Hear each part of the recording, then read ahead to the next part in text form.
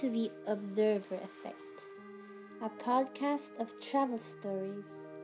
Each week we hope to bring you a conversation with someone we meet overseas and at least one good story.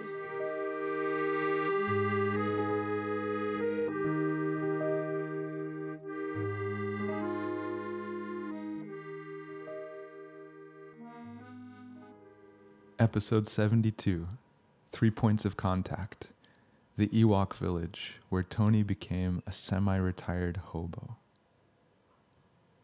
My Greyhound bus was delayed out of Fort Worth, bound for Dallas, then Oklahoma City to meet Allison. Everyone was angry. One guy, leaning on the door, kept asking for his pocket knife, which had been confiscated at the last stop.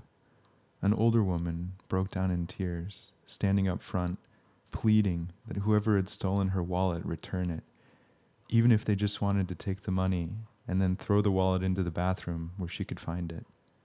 A shout from the back answered, "Hey, crank up the air. It's hot as hell in here." She did find it later. She let us know. I chose a seat near the front, next to the guy with the dog, and a black tattoo curving over his right eyebrow. Just a heads up for anyone listening with kids, this episode includes explicit language. Yesterday, in the London Underground, I saw a quote from Jimi Hendrix on the wall. "Wisdom listens." Yeah, man, I rode freight for a long time. I was on the road for like 8-9 years until me and my wife had a baby, you know. Right. And then we settled down in Humboldt County. So she rode with you? Yeah. Wow. And him. Wow. Well, at least for the 2 years he's been alive. We were riding. We found him because we were traveling. You know, I would have never found him. Yeah. Oh wait, you're talking about Pig? Yeah. The dog. Yeah, the dog. Yeah.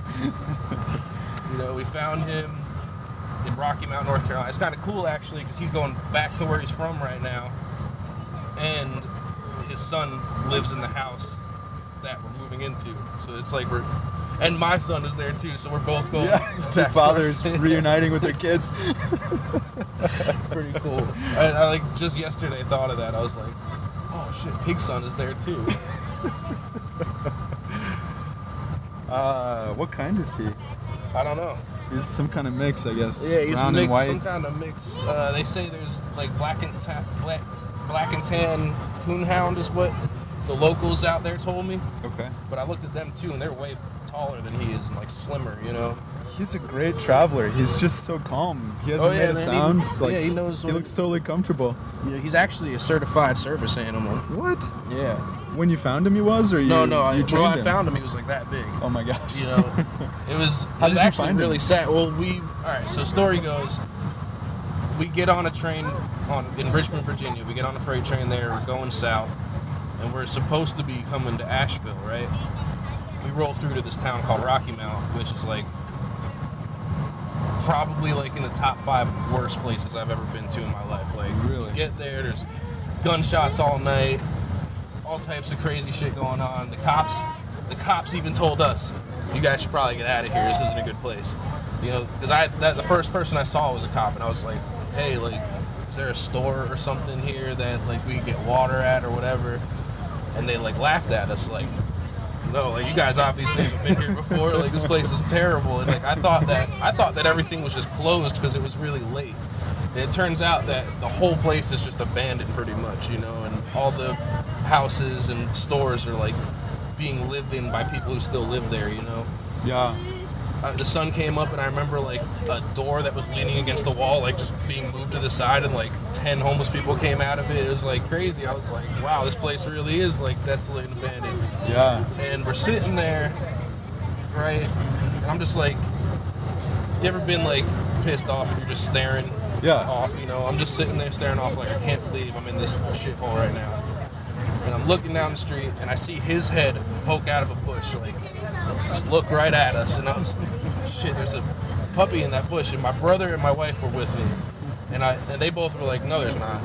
No, you know, because they looked and they didn't see him because he went back in the bush. I was like, no, there's a puppy in that bush. And I walked, and it was like a quarter mile down the street, you know. I just happened to see the light coming off his eyes, you know, like. So I walk down there and I look, and he looks at me and he starts to run, but he was so malnourished and like he couldn't run he ran like 5 feet and fell over and like was trying to get up and he couldn't get up.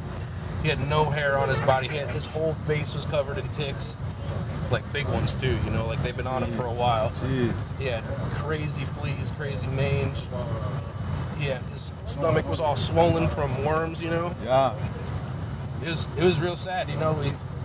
We thought he was gonna die. We for sure were like, oh man, this guy's not gonna make it like another day or two. So we took him with us. We fed him and gave him water and everything. Like we just wanted to treat him good before he died, you know, because it was like sad. It was like, damn, this puppy's never been loved by anybody before. Someone just threw. And it turns out in that town, a lot of people breed dogs, you know, and they just throw the runs out. That's what they do. Wow. It's common. Nobody was surprised when I was like, you know, when I finally got to where like the Walmart and stuff was at, where like people were.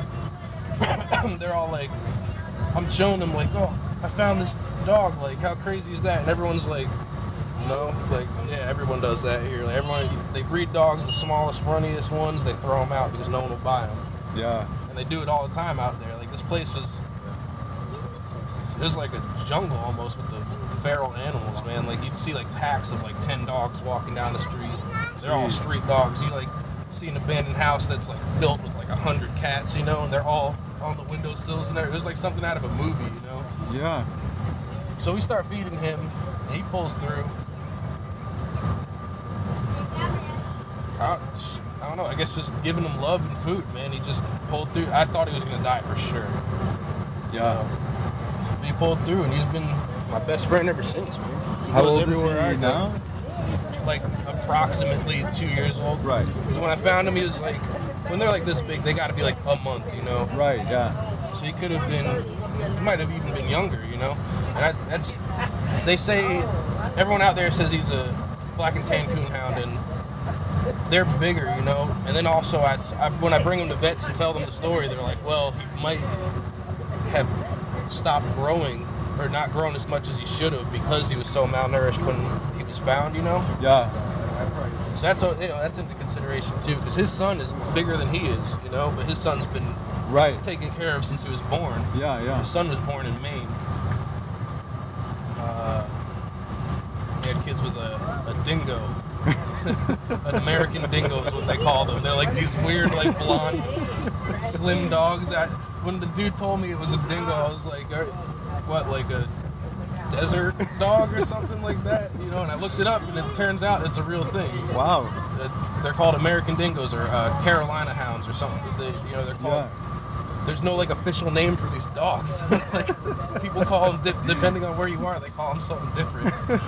And even when I look it up on the internet, you know, you look up both names, it's the same dog. I'm like, what the hell is it? You know? I'm gonna have to devote a whole episode just to Pig. Yeah, he's 2 years old. He's seen more than most people have. You know, his first birthday, we like threw him a party. We were in the Chippewa Valley in Wisconsin, and he was like running down the river, chasing ducks all day, man. It was cool, you know.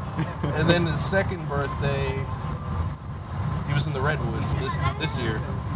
Man, that's amazing. He's ran with elk in the Grand Canyon, you know, like all type, like more things. Most people haven't done the shit he's done. Why did you choose the name Pig?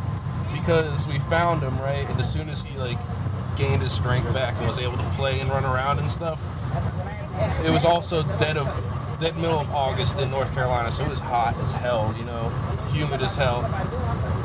Every chance he saw mud, he would just dig holes in it, and he would like jam his face in it and like wiggle under the mud, you know, and cover his whole body in mud to stay cool. Yeah. And at that point, we didn't have a name for him yet because we only had him for a day or two, and we were trying to see what he was like before we named him. And I was like, this dog's a pig, man. Pig. He'll like dig a hole in mud and he'll like jam his nose in it and he'll like sniff it, you know, and get mud caught in his nose, and then he starts snorting like a pig. It's funny. He's wild, man. He's a wild dog. He's lived his whole life on the road up until this last year. Wow, that's amazing. Before we go too much further, can I ask you to describe yourself for the listeners? What do you look like? So they have a picture in their mind of who they're listening to. You're smiling really big now. I don't know. I mean, I guess I'm a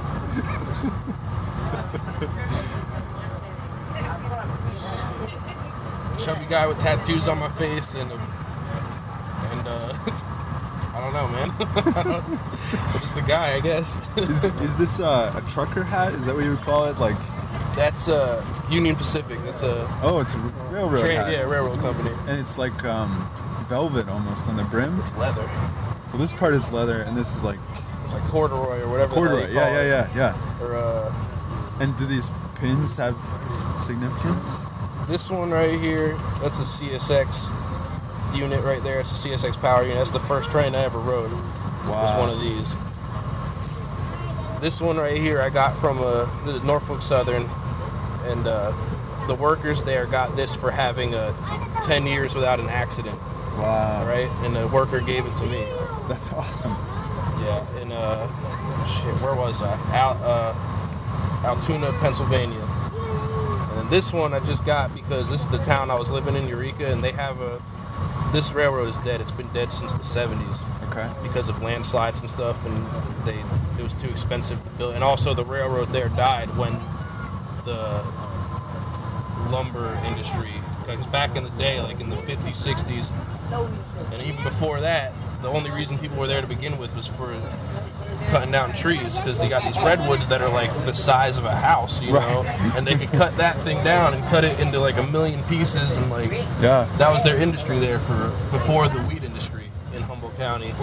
It was wood, and they did that forever, and then people started doing laws. They're like, whoa, like you guys are just slaying these redwoods down. It's not right, which it isn't, you know. Like, right. You know, I mean, at the end of the day, you need wood to build stuff, but you know, this redwood forest, there's got to be regulations on that, because like for years they were just cutting down every single redwood they could, and these trees are like, they're beautiful, man. They're monsters. It like blows your mind. They're 500 years old. I mean, they're like 500-year-old trees. Like, you think about that. Like, how crazy is that? Like, how many people have come and gone, and that tree is still standing and growing? You know, that's wild. Yeah. And I was gonna ask what the tattoo on your face means, but I think I know now. I just realized. Railroad tracks. Yeah, it's pretty awesome. This is big. Oh my gosh, I hadn't even seen that. That's my dog. But it's great. The railroad track is just right over your that's eyebrow. why I did it, because the railroad, right? I got that there because of the railroad, and the pig is because that's like the best thing I got out of the road was pig. Yeah. You know?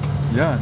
So you've been riding freight trains, or you were, for 8 years, you said. Yeah. Before you settled in Humboldt County in California, where you grew weed. Yeah. So that's quite a story. I don't even know where to begin. Like, well, I started out there not growing weed. I started off just trimming it, you know? Yeah. So a lot of people don't understand that, like, you don't just grow weed and fucking throw it in a bag. Right. You know, it's got a bunch of leaves on it and everything. You got to trim all those off. You know, and it's like meticulous work, man. Like, people think like they pay you like $200 per pound that you trim.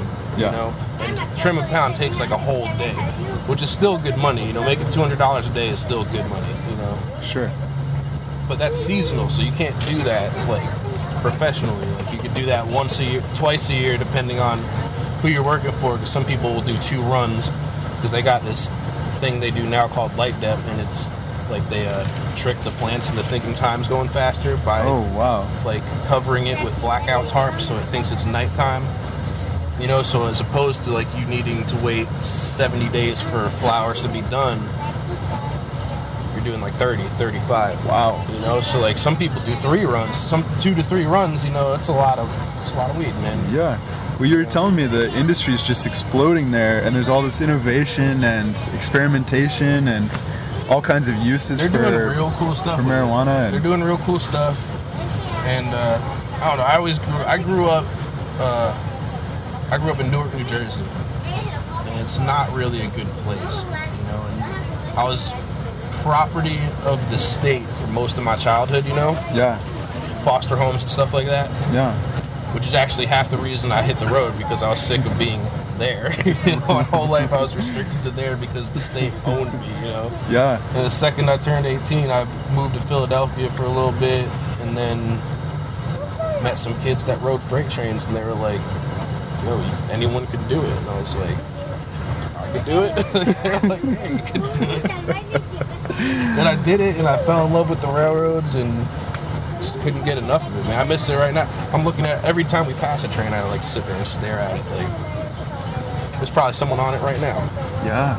Yeah, you have a different understanding than me looking at trains. Like, you have different eyes. Even not just riding them, you know, like after I started riding them and getting to know like how they work and, you know, where they go, and, you know, because certain things are built and put in certain places, like this stuff right here. We're near Dallas, you know, we're near a big city, so all these containers right here, that's like important stuff. That's called an intermodal right there. Okay. It's high priority because it's got electronics and, you know, mail. You'll see like UPS containers on it and stuff. Like, it's high priority. That needs to get to places before everything else. When you see one that's like filled with coal or grain or stuff like that, that's low priority. So that could take forever to get anywhere. Like, these are the money trains right here. That's what you want to get on. Yeah. Because that's gone, you know. So many questions. So how do you get on a train? Like, you can. There's all right. How does so that there's work? 2 ways, right? You can wait for it to stop, Uh-huh. or you can get it on the fly, and, you know, which is dangerous because, you know, these things are not to be played with. You know, this thing could rip you in half in a second. Sure. You know, and that's all it takes is 1 second. You know, you get pulled under. Especially when you have a dog and a wife. Like, she rode trains for like a year longer than I did. You know, are you serious? She was one of the ones. You know, I found out about it, and then, you know, me and her, we've been together on and off since we were like teenagers. You know. Wow. And there was a period of time where we weren't together for like a year. And then, you know, we came back to each other, and I was like, what have you been up to? And she was like, I've been riding freight trains. And I was like, dude, like, I was talking to some people about it like a month ago. Like, I want to do it. And she was like, well, let's do it. You know, and then we did it. Okay, so you just jump on when it's on the move? Like, when you catch it on the fly, right, there's like a rule where 3 points of contact, you know, so like 2 hands, 1 foot, like on there before you get all the way up, because, you know, if you got just 2 hands on and you're running next to it and try to jump up and you slip, you're gonna fall, and you're either gonna get run over or you're just gonna fall. You're gonna get hurt either way. No matter what, you're gonna get hurt. Yeah. You're either gonna get hurt or die. You know. Some kids were on the news like a month ago, I remember, and even these kids, like, we knew there's 4 kids on a train. 2 of them fell off and got run over and died. You know. Yeah. And we knew the 2 kids. We knew one of the kids who died and one of the kids who didn't die. And these were both like, they're seasoned riders. You know, they weren't like no new. You know, it could happen to anyone, man. It's just like, it takes a split second of not paying attention to what you're doing. If you can't count the bolts on the wheels, you know. Yeah. You know, when it's spinning, if you can't count them, then it's going too fast. Don't even do it. Wow. Because it could go wrong. If you can count them, you know it's going fast enough. You can get up there. Yeah. Also practice too, man. Like, we used to go to the yard, like, because, you know, you got to wait for the right train sometimes. You know, it don't always go your way. You know, like, sometimes you got to sit in that yard for like 2-3 days waiting for the right one. Yeah. You know, and that's when you practice. You know, I'd put all my gear down and just run and jump onto trains while they're moving, just, you know, without the pack and stuff on, because that's where it gets sticky, you know, because for sure. You got like 60-70 pounds on your back. You know, it might feel normal walking around with that, but you're running trying to jump onto like 1 million pounds of steel, you know. That's not going to stop for you, for sure. Like, yeah. You know, they don't stop for anything. Wow. So, you're on Greyhound bus right now. Why aren't you riding the train on your trip? Because it would take me probably 2 weeks to get from the West Coast to the East Coast. That right? makes sense. Not only that, you know, you obviously got to worry about law enforcement and stuff like that. They got railroad police. Yeah. A lot of people don't know that they have that as a thing. Oh, railroad police. Okay. So, you know, like, For people like you, right? You see their vehicles, it'll say Railroad Police, and it'll, the name of the company, BNSF or Union Pacific or CSF, whatever. And some of them even have task forces, because people used to rob the trains, knowing that like this right here, like this container right here might have like 1,000 laptops in it. Right. Yeah. Which would be very valuable to someone, trying to steal something like that, especially like that, like China shipping. Right there? Yeah. I bet that's full of electronics. Yeah. Well, people forget about trains, especially people who don't live near them. They forget that they even still exist. Right. And you gotta understand, like this right here, this truck. Yeah. The that semi came that off just a train. passed. Right. Like these FedEx things right here, those all came off the train. They put them on flatbeds on the train that are called. It's actually another reason he's called Pig is because they call those pigs, and that's the first one he got on was a pig. Yeah. They have these little skirts on the side. They call them pigs with wings. Then you can get under there, and nobody can see you under there. Well, that was my next question. Where are you on the train once you get on? Like, aren't those containers locked? I mean... Well, yeah, you're not in them. Okay. You're kind of... with those intermodals, like, they got different size wells depending on the year that it was made, Yeah. They got 52s, 58s, and 48s. So 48s are the nice ones because you think it's a lower number, it would be smaller. For some reason, they're longer, And there's this little, like the containers right here, and there's like a big space on either side. That's just, flat ground, and there's these walls that go up to where the container goes in, and you can sit right down in there and just sit down. No one will see you. There's, different box cars. They're easy as hell to open. None of them are actually locked. There's a tag on it. Okay. A little like steel tag around the lock like that. Yeah. So they could identify it and pop it off when they open it. Yeah. It's disposable. And if you could find a railroad spike on the ground, you could pop open a boxcar. Easy. Yeah. And it's also like a thing, like you don't want to get onto anything that's low. Usually you look for empty stuff because they're not looking at that stuff. They're not worried about that. There's nothing you can steal off that. That's what they're usually concerned about, is stealing. Yeah. But, no one who rides trains steals anything off them. It's a ride, you gotta... Right. You gotta respect it. Yeah, exactly. You have to, because if you don't, you're gonna... Not only are you gonna screw yourself over, you're gonna screw everybody else over, because now they're gonna be like... there's towns where, like... It's weird, man, the like, culture and the... It's... there's a lot of people that do it. You wouldn't expect it. Usually those people you see walking around with those huge backpacks and shit, like that's what they're doing. What do you mean? Like you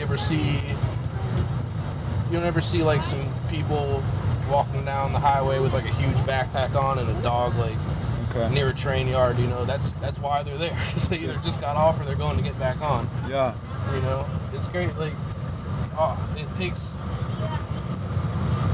I don't know, man, it takes so much stuff everywhere. People forget about trains. They like everything. Most of the shit, this shit right here came in on a train. Right. Mostly the parts that they built this thing with probably came on. Matter of fact, I think the same company that makes Union Pacific's units makes Greyhound buses too. Really? Yeah. I know one of the companies do. I'm not sure. I don't know which one it is.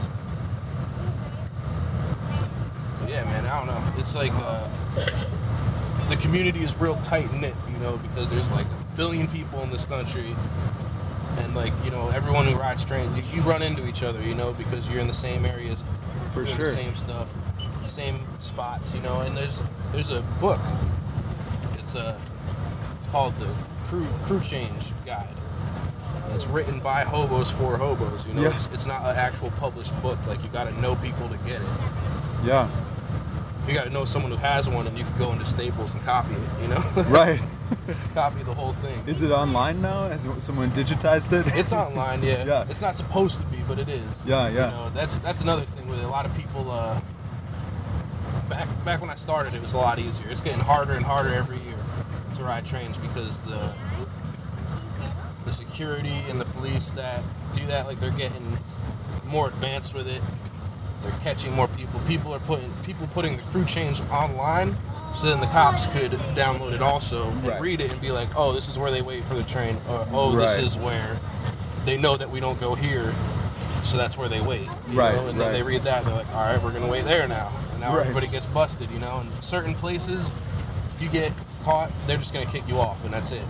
But other places they'll put your ass in jail. And there's certain places in this country that, you know, and that's a scary thing, especially with the dog, because, you know, for me, like, you lock me up for 10 days, it's nothing, you know, whatever. It's 10 days, who cares?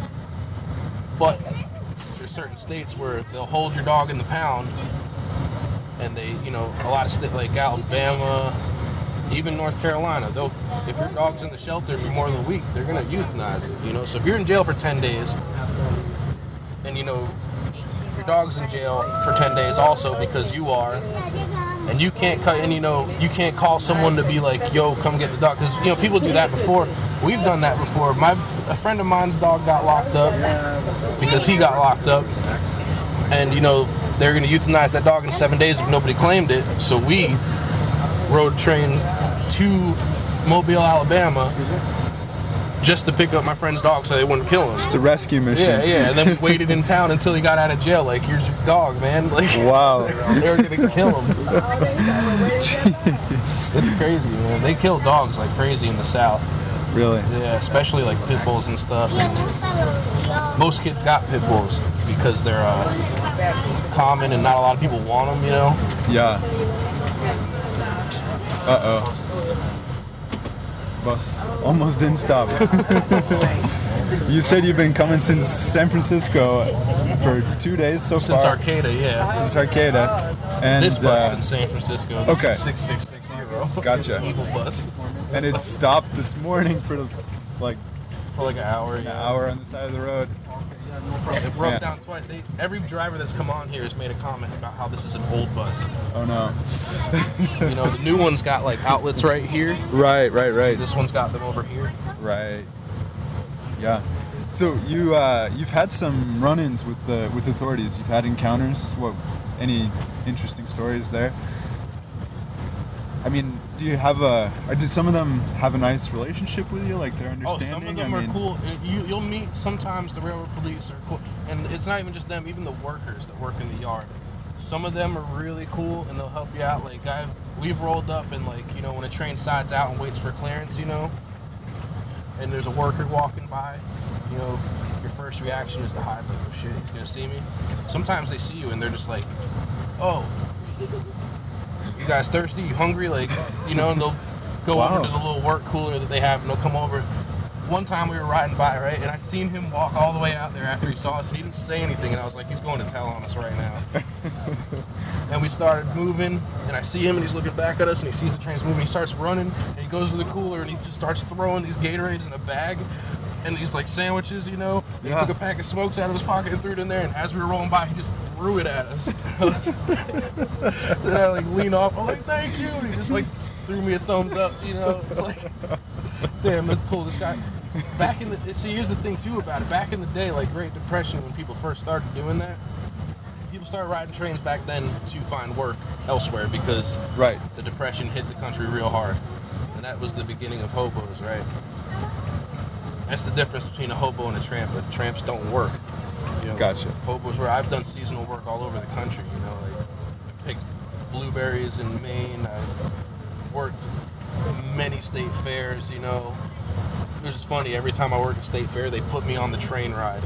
Like I'm the guy putting all the little kids on that little train that goes in a circle. That's perfect. It is, you know, it is so funny. That's what they always put me on that because they're like, oh, where are you from? And I'm like, I just got off the train, and they're like, all right, you work the train. You know, and wow. I've done all types of stuff. I've worked. I've been coming out to Humboldt for like 6 years because the seasonal work is good. You can't beat that. You know, you go out there for 2 months and you leave with like 10 grand. It's like. It's nice, you know. I recommend it personally. You know, so maybe that's not how so you much got started there. It used to be, I started meeting people there. It used to be way easier. Like you could go there, a complete stranger, and like have a cardboard sign that says need work, and you get picked up right away. But since times are changing, they're kind of hostile towards outsiders now. Yeah. It's weird because the industry blew up the way it did, and back then it was just them doing it, and they were making all the money. They were having $500,000 years, Yeah. And now everybody's out there doing this. They're pissed, they're taking all of our shit away from us, and it's getting harder for them to get rid. There's obviously still a black market aspect of it. Everybody is growing in compliance, but they're not getting rid of it all in compliance, and they're obviously growing more than they're telling everyone they are. Right. Legally, Right. So the black market aspect, that's like the dangerous bit of it, because once you get involved in that illegal money like that is when it gets sticky like that. Yeah. People will fight over it, and out there, like I said, there's not really many police, so it could go real wild. But Yeah. I know people that have traveled up there in a bus or a van, like school bus hippies and shit, they go up there to work on a property, and something goes wrong and they burn their bus to the ground and tell them to get the hell off the property, they're gonna shoot them, Jeez. And now you're stuck because you're 2 hours up into a mountain away from town, and now you gotta walk all the way down, try to hitchhike or something. Jeez. And everybody from there doesn't like you because you're not from there. Yeah. And they think you're there stealing work from them. Wow. It's weird. I had no idea. It's intense out there, man. It used to be a lot more peaceful, but with the industry blowing up the way it is, it's just becoming way different. Yeah. People are getting stingy. They feel like there's not enough to go around, which there totally is, man. That's not what the plant's about. The plant's not a lot of people up there doing it don't even smoke weed themselves at all. Right. It's just money to them. Right. It's a cash crop, For me, I went up there because, like I said, I grew up in the state, and when I grew up as state property, they diagnosed me as bipolar and all this nonsense, right? Which I never believed to be true. I was a kid who was taken away from home. Right. So I was depressed because they took me away from, school and my friends and, my family and everything. And they're like, oh, you're manically depressed, you're bipolar. I'm like, no, I'm just pissed off that y'all fucking put me in here, man. It's not that hard to understand, You took me away from everything. How old were you when they took you away? 13. Wow, that's the wrong age. No age is right, but no age is right. That is a bad age. Well, even that, I still didn't have it as bad. Some kids are born into it. Right. Some kids are born into it and they stay into it until they're an adult, and then by the time they turn 18, they're so mentally fucked. It's Yeah.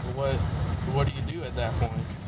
And those a lot of, I don't know. It's a real weird thing because they say that they're trying to help you, but they're doing the opposite.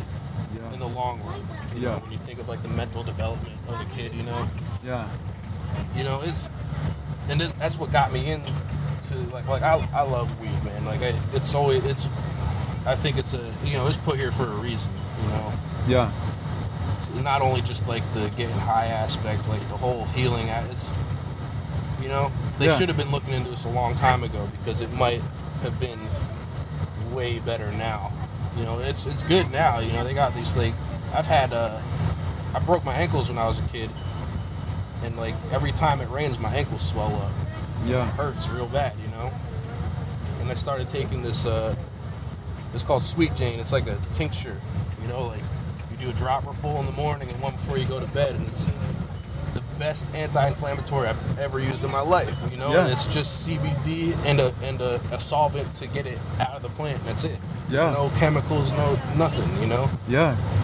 And it works. It works, but and they want to prescribe people all these pain. That's why this country's got such a bad heroin problem, is because they're so quick to be like, oh, you're in pain. Take these opiates, take them here, bam, and everyone gets addicted to opiates because they're prescribed it, and then the prescription gets taken away, and then they're like, shit, I need these opiates. Right. So what do? They go to heroin. Right. Because essentially, Percocet, Oxycontin, all those opioids, essentially they're heroin. Yeah. That's what it is. So it's, they can call it whatever they want, but that's what it is. Right. It's crazy. I was talking about something, but I veered off from it. That's okay. I like tangents. Okay, yeah. The reason I got into marijuana the way I did, right? they let me, when they had me in the state, in the shelters and everything, they diagnosed me all that stuff.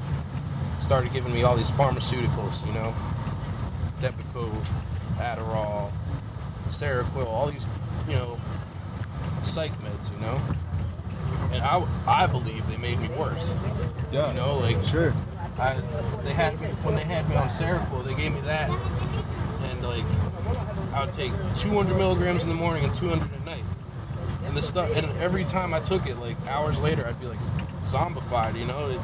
And that was their definition of like, oh, this kid was really hyper, but now he's not. Like, well, yeah, now I'm not because you drugged me, and now I'm like can't keep my eyes open. Like, that didn't fix me. You just kind of made me stupid for 10 hours now. Yeah. And then as soon as it starts to fade away, they give me more, and I'm, you know. And not only that, like the health problems with that, like nowadays they're coming. You know, I see all these commercials for these lawsuits and stuff. Like, people are. It messed a lot of people up. Yeah. You know, I remember one point they sent me to a program right from the shelter, because it was they like think you're troubled, so you go here until they find you placement for somewhere to get treated. They send you there, and I got sent to this place. They took my blood work when I got there and everything, and they called the shelter back like, hey, you guys gotta come get this guy. Like, this is a liability on us because we're scared this kid's gonna die. And they were like, why? They're like, you know, my thyroid levels were crazy high, my blood pressure was crazy low. And it turned out it was because of this Depakote shit. And then years later, I'm seeing it on the TV. They're talking about this Depakote stuff has like destroyed people's bodies. You know, like people people are like their thyroids got all messed up and they became like crazy obese and everything. Jeez. And it's not coincidental. There was a point in time when I was a teenager that I was like 350 pounds. Wow. And I never thought anything of it. I just thought like, oh, I just eat too much. I'm just a fat kid, you know, whatever. Yeah. And it turns out that it was because of this Depakote. That one specifically made me gain all that weight. And I lost it all the second I stopped taking it. Jeez. You know, I stopped taking it and I lost that weight in like a year. It's just horrible. This is the pharmaceutical industry, man. It's you know, I don't know, it's kind of designed that way. It's designed, there's a reason all that shit's called treatment. Because, you know, it don't cure you. Right. It treats you. Right. For now. Right.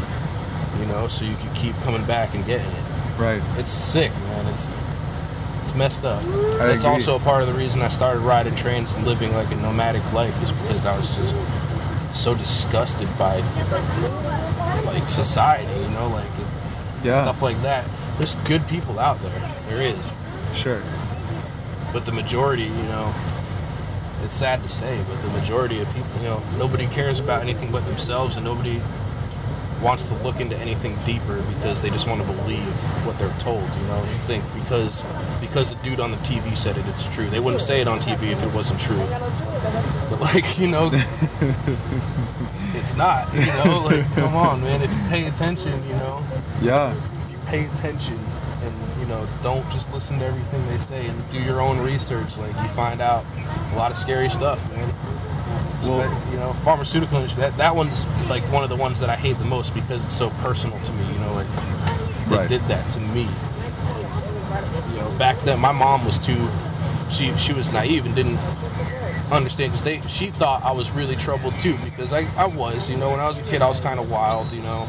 Yeah. But, you know, kids get like that, so, you know, I'm a kid, dude, like. Yeah. I don't know. It's like a weird thing. Like, she didn't put me into any of that stuff thinking that it was going to go as far as it did, you know, because it started off with her sending me to like a psychiatrist, and then the psychiatrist was like, this kid needs better help than I can give him. And she was like, are you sure? And they were like, yes, we're professionals, believe us. So she was like, okay, like, I just want him to be better, and it just kind of made it worse. And then years and years go by, and before she passed away, she like told us, she was like, I'm sorry that I ever gave them the okay to take it, because none of it worked. You know, like, it just made me worse, dude. It's all it did was made me worse. Well, the second I stopped doing all that stuff, I was fine. Like, you seem great now. I mean, as hell now, you know. Well, so that's my big question always. How did riding the trains change you? It's just the freedom of it, you know. For me, it was always like, well, here, first things first. When you get on a train, you see stuff that nobody sees. You go through parts of the country that don't have highways, don't have streets. And bro, you go through a lot of like BLM land, stuff like that. You see like sides of this country that nobody's seen. Also, it's eye-opening for, I've always been about like, I guess truth, finding the truth of certain matters, Yeah. Like this, oh man, America is crazy because like, if you don't live on one of the coasts or in like Chicago, like Midwest like that, most of this country is desolate. There's nothing out there, and like don't make sense to me because like this country has the highest homeless rate in the whole world. And like, but they got all this land that has nothing on it at all, Yeah. which don't make sense to me either. But you see, I don't know, you see things that people don't see. Like a lot of people don't think that certain problems are going on in this country. But like, there's a lot of towns that were left for dead in this, country. Like that town I found him in, back in the day, there was a gold rush. There's a lot of towns in this country like that. There's a gold rush, so everybody moved there to work in the mines and everything. And they did that until, the gold dried up. And the state pulled all of its funds out of that place after that. So like, well, you guys are not profitable anymore, so we're not going to help you. Yeah. Whole town got, struck, poverty struck like crazy. Everybody lost their jobs because everything got taken out. People didn't even bother to sell their houses. It was picked up and left because it got that bad that quick. Jeez. And that's why the whole town is covered in abandoned houses. Everybody left. Nobody gave a shit to like try to liquidate their assets. No, they were like, oh no, it's going downhill too fast. We gotta go. Yeah. And there's a lot of places like that. At least I don't have it that bad. Yeah. Like, there's a lot of people out here, dude. That's another thing about riding trains that like intrigued me so much is like the people you meet out there are like is a minimalist culture. Like we live outside. Yeah. And we enjoy it. People you think like, oh, these poor homeless people. Like, no, man, I'm having the time of my life. I stop somewhere, I work for a month, and then I get back on the road for a month, and I stop somewhere and work for 2 weeks, and get back on the road for another month. Meet people from all over the place. That's how I'm able to go. Like, I got a job in North Carolina waiting for me because I've been there and worked before, and I hit them up like, yo, I'm moving to Charlotte. Can I work with you guys? And they were like, hell yeah. So I got a job already, and only because, and I wouldn't have had that job if it wasn't for riding trains, Right. I rolled through there on freight train like 5 years ago, worked for them, rolled through 2 years later, worked for them again, so they know I could work, Right. That's a misconception about it too. Well, it's not really a misconception because you meet a lot of kids who don't work and just fly signs like for money. Right. But that shit ain't like, I don't know, it's just not for me, Right. I'm not trying to beg people for shit. Like, I want to go earn it. Like, I feel like when you beg people for shit, it's like you're losing the freedom that you're looking for anyways, because now you have to rely on the people you're trying to escape. Right. And that's not what it's about. I think we're getting close, so I want to ask for your best travel story before we get there. Shoot, I don't know. Probably this last year I rode the whole High Line across the country, so it's like from the High Line starts in Chicago, and then it goes through Wisconsin and North Dakota, Montana, just a little bit of Wyoming, and then into Washington. And it was it was the first time I did the whole thing in its entirety, without veering off of it. Like, I did the whole thing. Like, I've done it before where I've gone this way and then that way, or like this way and then that way, whatever, but I did the whole thing in its entirety, and I don't know. It was just like the most beautiful. That ride is like the most beautiful. It's like blissful, like you see that stuff. It doesn't look real, when you ride through like Glacier Park in Montana and stuff like that. Yeah. It's just, I don't know. This country's like getting kind of shitty, but when you see those parts of it like reignites your like faith and love for the place. It's like just beautiful, man. Like, so I don't know. I don't necessarily really have a best No, travel that's story. You know what I beautiful. mean? Because like it was like one long trip. You know? Right. Well, I do want to ask one more thing. Tell us about the Ewok village. You already told me, but let's get it on tape. All right, so they filmed Return of the Jedi. They filmed it in the Redwood National Forest. And apparently they never took it down. So like, if you hike up there, it's like 5-6 miles up there into the hills. And you know, just ask locals that you see up there, like, where's the Ewok village? And none of them are going to be like, what are you talking about? They're all going to be like, oh yeah, it's up there, you know, go up this way, you're going to see this, and go that way. And you go up there and you look at it, and it looks the same as it did in the movie, except it's got more moss and stuff on it now, you know, because it's old. Yeah. But it's still there. And you can go there and you can hang out, you can go into the huts, and you can walk on the, you know, catwalks and stuff. And you said there's people living there now? There's people living in it, yes. There's people who live in the Ewok village. I guess you could consider them Ewoks. You know, that's what I would call them, you know. Where you live in the Ewok village, you're an Ewok.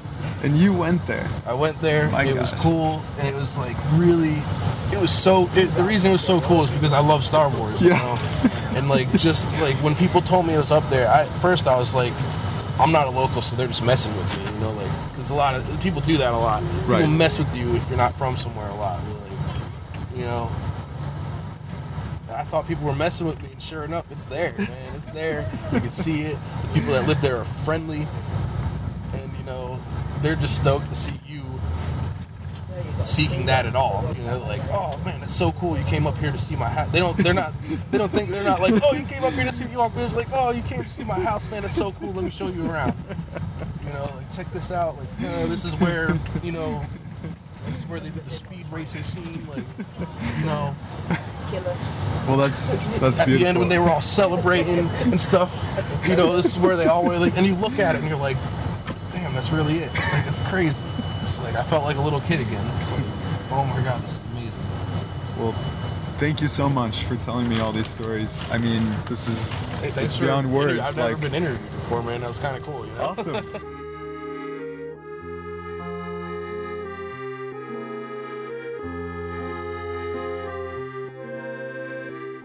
Thank you so much to Tony for trusting a stranger with his stories and making time fly on Greyhound. Warm wishes to you and your family starting out fresh on the East Coast. Thank you to Dana Boulé for her music, and thank you for listening.